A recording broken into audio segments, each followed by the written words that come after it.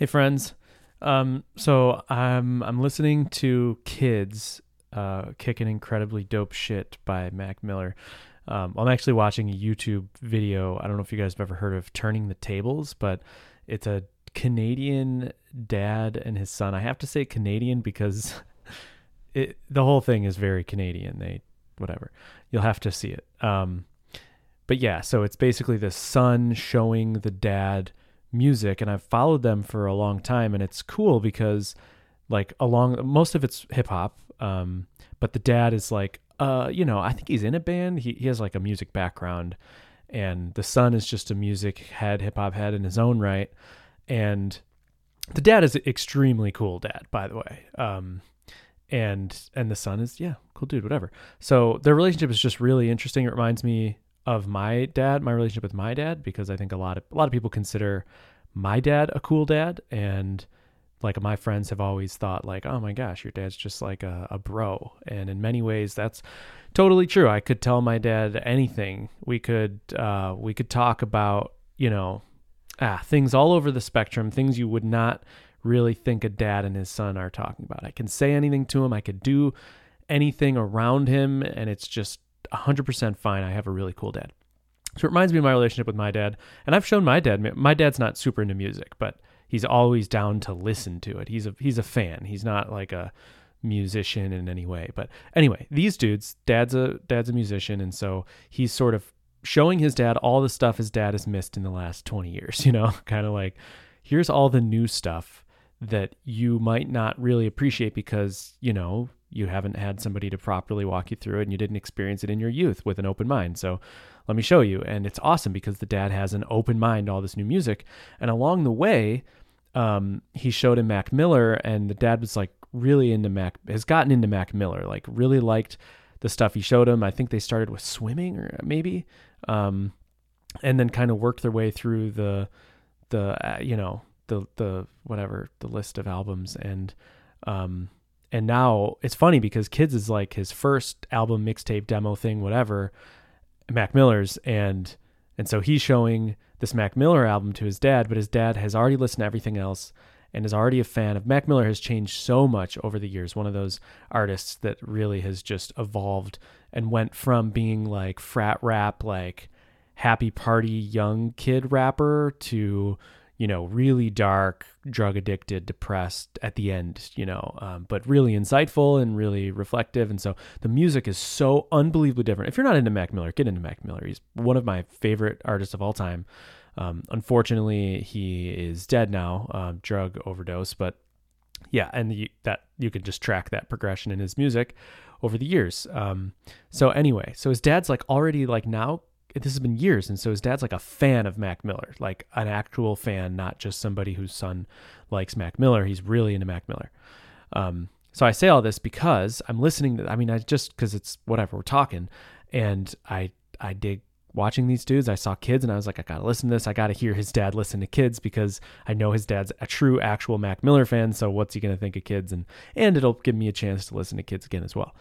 But they're talking about how this is like youthful Mac, and they kind of talk in between listening to the music, and they're kind of doing a lot of reminiscing. His dad's like saying like this is basically capturing the youthful spirit really, really well, and describing how like his son is a way for him to kind of relive.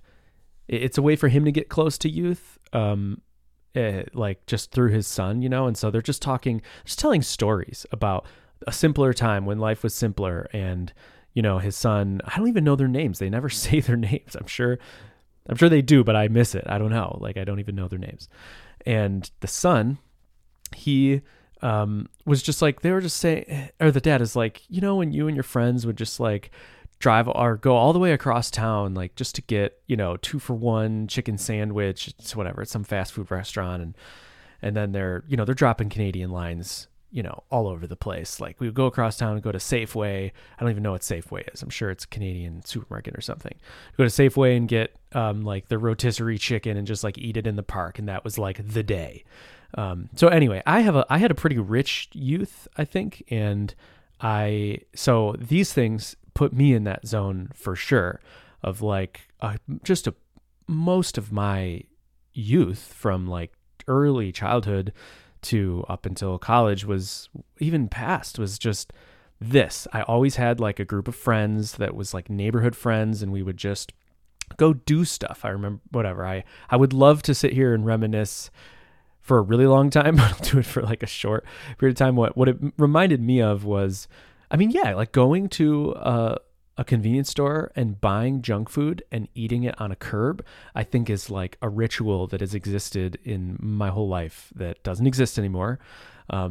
But I remember when I was like really young, there was the Bev Center, the beverage center, and it was just around the block, but it felt like kind of far. And we would like go to the Bev and get this like sugar water. It's just some juice, the cheapest juice thing. And it was just sugar water kind of juice. And it was awesome.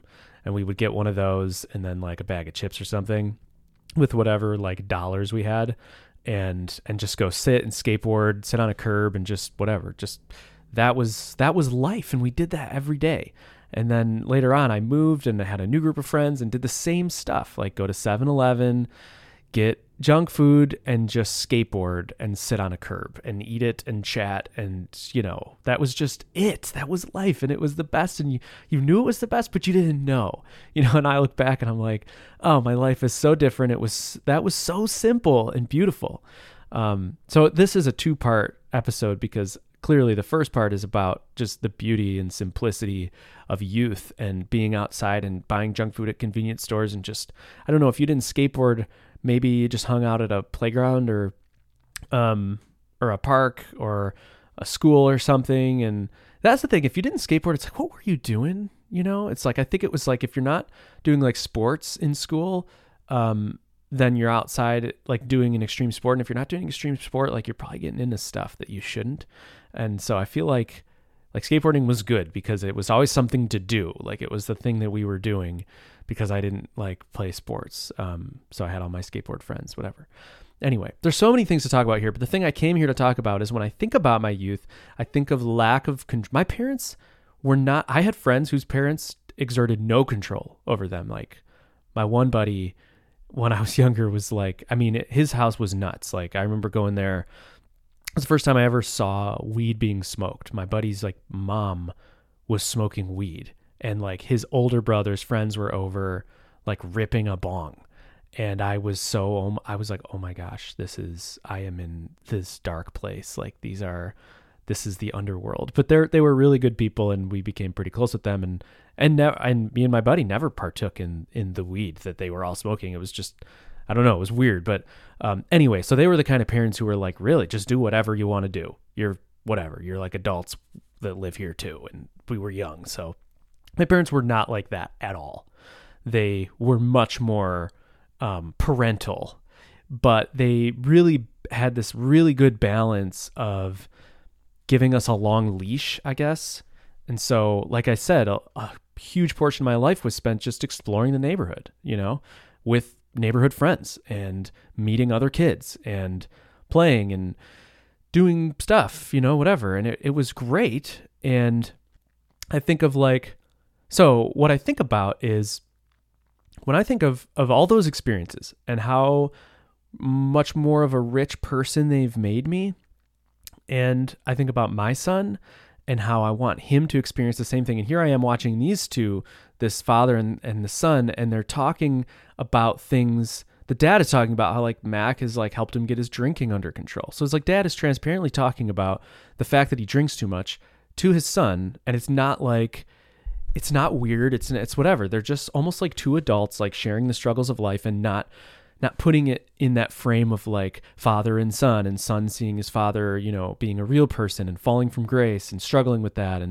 And the dad not being able to like let go of control over the son and have a real relationship with him because he still just sees him as like an object of his, you know, parenting. And so this is a great example. If you want to just witness a father and son exist in this way, like this is a great way to do that. And I think my dad and I have that, but we also have some of those things I've described where, you know, there's still that like as we've gotten older and whatever, my dad has definitely just become truly himself to me. And that at times I've had to grapple with like the fact that like sometimes I don't let my dad be just a bro. Sometimes I want him to be more of a dad. Not whatever. He is a dad, but there's just like he can be more of himself around my friends. And it's not. It's like I let him be. My friends let him be more of himself around them, and he knows that there's like a few lines. But anyway, this is not about my dad and I. It's about control and how my parents, again, had kind of a long leash for us growing up, but we had that like solid foundation. So we were around stuff, like I said, like pretty early on. I remember walking into a house and there was like some teenagers like blowing like bong smoke in my face, and I, if a different scenario, I would have ripped that bong too. And yeah, and there was like, I guess like swearing. I swore pretty early on, like very early, and kind of hid it from my parents and would like test the waters, and they weren't cool with it. But, as soon as I like got out on the street, I was definitely swearing. And like sexual stuff I didn't engage with much, but I definitely knew way more than you want a little kid to know because of just being out there, So I feel like I knew way more than I should know. I don't know, like I definitely did physically dangerous things, but those aren't the things I'm that worried about. Like with my son, it's all the other stuff. It's the worldly stuff. It's like, I don't want him to be robbed of his innocence at such a young age. And the more that he is outside of my control, the more probability there is that he'll be exposed to those things. And the fear is that it'll taint him, or that he won't be able to handle it, or he will take the bong rip. And that'll lead to, taking a pill, or like it starts with like a party pill, and then it ends with like, a prescription pill. Well, they're all prescription, but it starts with like a party pill and it ends with like a narcotic, and then he's in the grips of like a narcotic addiction, and it controls him and ruins his life. Like, I guess some of the biggest things I fear for my kids are addiction, basically. I think I have a pretty addictive personality. I think my wife does as well.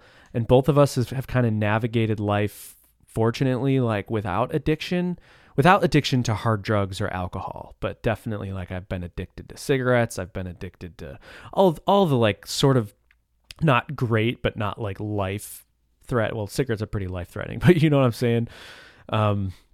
Yeah. So anyway, I just am afraid that my kid is going to do drugs and get addicted to drugs, and it's going to ruin his life, and alcohol, and even like, so this music that this kid was listening to, this, Mac Miller album when he was in elementary school.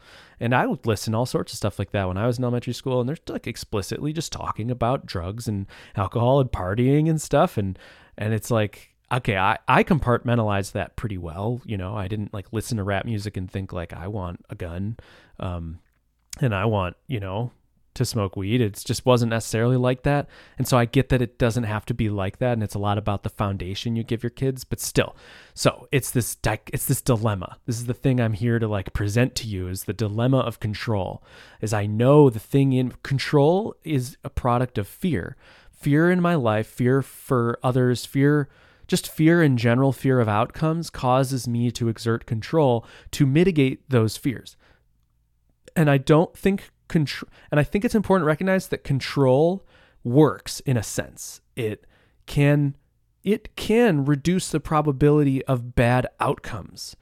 I definitely had friends who had much more sheltered lives than me, and they were just not exposed to a lot of the stuff I was exposed to.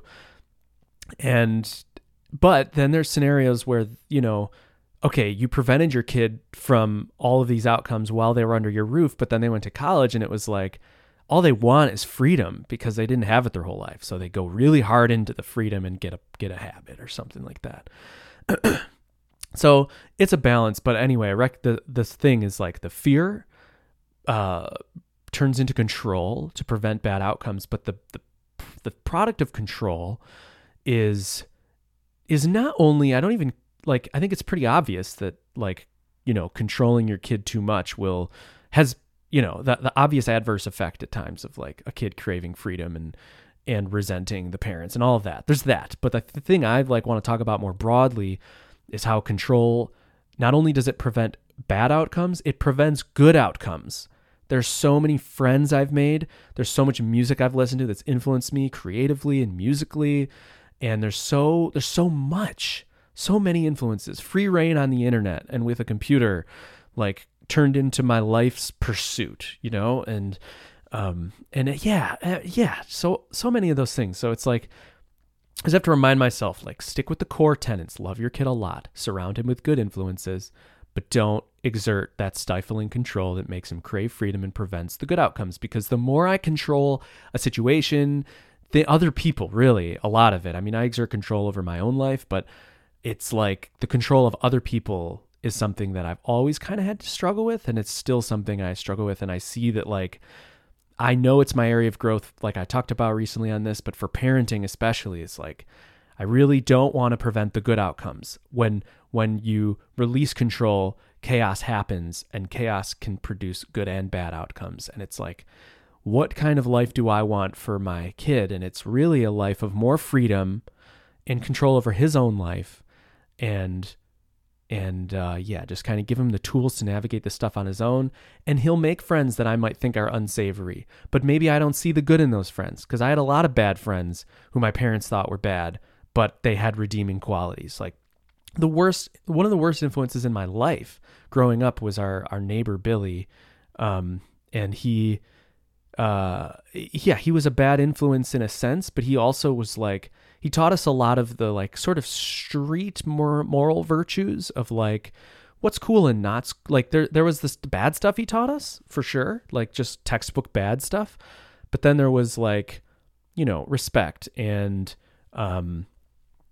he was cool in the sense where he would hang out with people who were quote unquote uncool. He would make uncool people cool.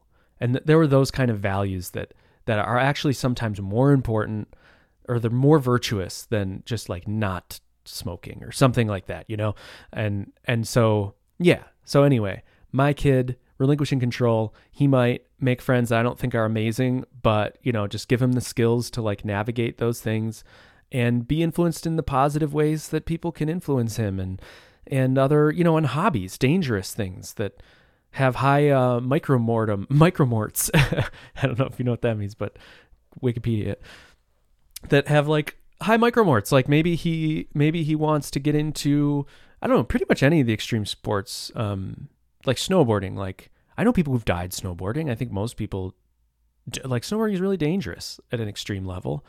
And what if he wants to get into it? And what if he's too into it? Oh, it's like, okay, you can do it as a hobby, but don't do it, or even football, like concussions and blah, blah, blah, whatever. There's just so many things. There's so many areas. Like, you could keep your kid wrapped up in bubble wrap, and they will be safer while they're under your roof, but whatever. I don't know.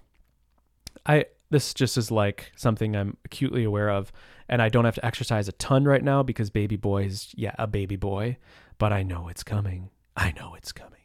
We're at Roly Poly's, his little gym that he goes to play and roll around with other little babies, and one of the babies is, like, a bad egg and the other one's a good egg. And I'm like, oh, I want him to hang out with the good egg. Like, we got to set up a play date. Like, this kid's so nice. He shares. River's not a sharer. Like, this will teach River to share. And so I'm already, like, wanting to influence his friend group and whatever.